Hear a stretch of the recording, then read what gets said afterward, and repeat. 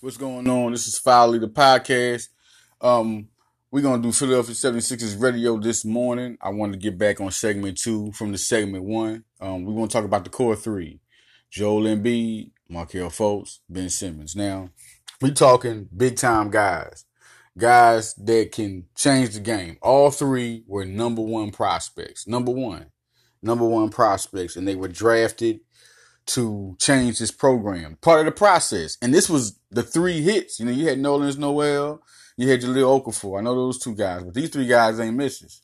I mean, the fact that Stephen A, shout out to Stephen A. He's one of the guys I look up to in this game, the king to me. But, when you're wrong, you're wrong. When you talk about the process, as a man, he's getting so jealous of the process because these guys lost on purpose. They didn't put out the best players to win. They knew what they was doing. They let everybody. How can you get mad because there were guys that were playing hard, real hard, and end up being the worst team, but weren't worse than the Sixers? I mean, shouldn't you be happy for the teams that was just trying to win?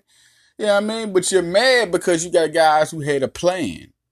They didn't want to rebuild a team the way you thought they should. They built it the way they thought they should, and they did it. You think other players deserve these guys? I think that's crazy. They should have played chess with the Sixers. It's called chess, not checkers. And the Sixers checkmate. Look where they are now. And you're mad because other teams are going to decide to do that. The Sixers knew they weren't going nowhere fast. I mean, they tried to spend the money on guys like Andrew Bynum, and you look at your team and you say, you know what, we need to just tear this down and start over. That's all they did, and look what happened. And these guys are going to be good. Markelle Fultz is no question in my mind. I mean, you compare Ben Simmons to a LeBron, to a Magic. People say that's crazy. People who say that's crazy don't know basketball. They just want to hate on the kid. He's that good that early. Anybody that says he's not, like when Ryan Hollins talk, come on, Ryan Hollins, man, come on. You weren't that. You can't.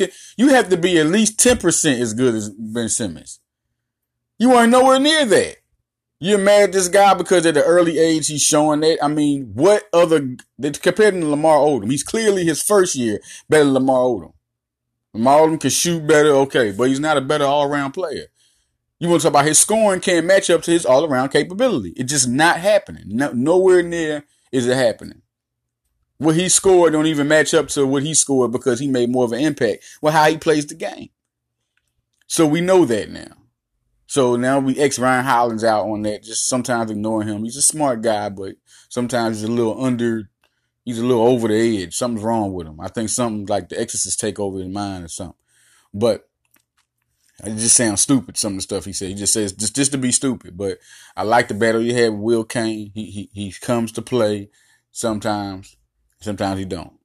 But he'll be, he'll further progress his knowledge as he stays in the game. Now, Joel Embiid, self-explanatory. I don't even understand how you look at a team like this and not think that Joel Embiid, when he said he's coming for the MVP, he's coming. He's coming. This team is one of the top 5 elite teams in the league. You got the Warriors, you got the Rockets, okay? After that, it's like, okay, where we at? I give OKC it with Paul George coming back. And then you got the Sixers, and then you got the Celtics. I think those are the 5 elite teams, in my opinion. You can talk about whoever you want to talk about. Lakers, I don't know what you're talking about. Who? Portland, what? You talking about these West teams? Nobody's going to compete with Philly and Boston on that now. Toronto has to prove it without Casey and DeRozan. They have Kawhi Leonard. Everybody, Kawhi Leonard. Okay, we'll see. We'll see if the chemistry kicks up, if he's that type of impact player for this. I don't even think if he, at his best, they would be better than the Sixers and the Celtics.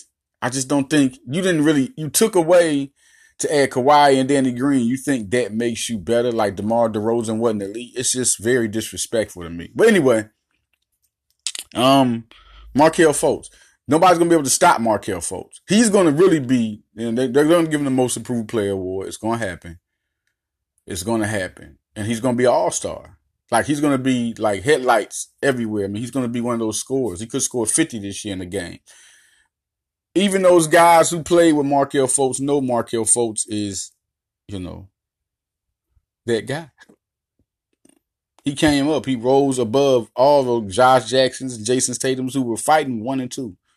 You know, Dennis Smith, Lonzo Ball. He was better than all of them. So just because he had a shot problem, that ain't mean he got on the court and messed up. That don't mean nothing. Every time he got on the court, he made an impact. Even had triple-double this year. So, all right. Robert Covington, big time. Big time. Like, he started off hot. And he still became, at the end of the season, an elite first-team all-defensive guy. Robert Covington is one of the most physical guys left in the NBA along with Draymond Green. So, if he puts that offensive package together and makes it a key, like he did in the beginning of the year, if that would have continued all through the year, Sixers would have been in the finals. So if he can do that, the Sixers are going to the finals regardless now. I feel like there's no team. I think Covington is going to come through and improve what he did last year. I mean, you can only be scared of what he does when he puts it all together offensively along with the defense. He's just going to be an all-star caliber player every year. JJ Redick, man, he just was so unkind. I mean, he was such a fan favorite last year. I mean, he really, really, really was a great acquisition. And they get him for the $13 million price. So Philly is looking to make things happen. Now, what I want to talk about is the draft picks. Zhaire Smith is hurt with a foot injury, to let y'all know on that. He development camp, he messed it up, and we don't know how bad it is. So we'll see. You'll get more on it. Prayers up for Zhaire Smith and, with him. But, I know y'all like, oh, no, another injury to a first round. It happens, man. This is basketball. I mean, ain't like them guys that never came back strong and it just messed up their life. So, look, Zhaire Smith is going to be there right now. And he's a guy that's going to be here for the future. It's going to be exciting. He's a good two-way player. Intensity out the ass. Excuse me, my language. It came to me first.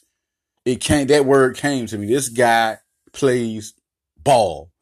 Landry Shamet. I've said millions of times, he reminds me of Lou Williams, period. That's just who he reminds me. You want to Lou Williams right now, the way he's playing, you're looking at a total score at the point guard position. He can light it up.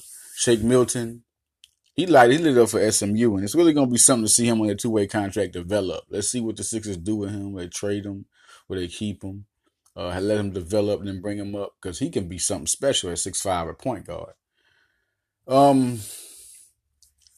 The Sixers are going to be something to deal with. I just wanted to touch on that, the starting five, and I want to touch on the other guys on this team who the draft picks, along with two other guys we're going to end this with.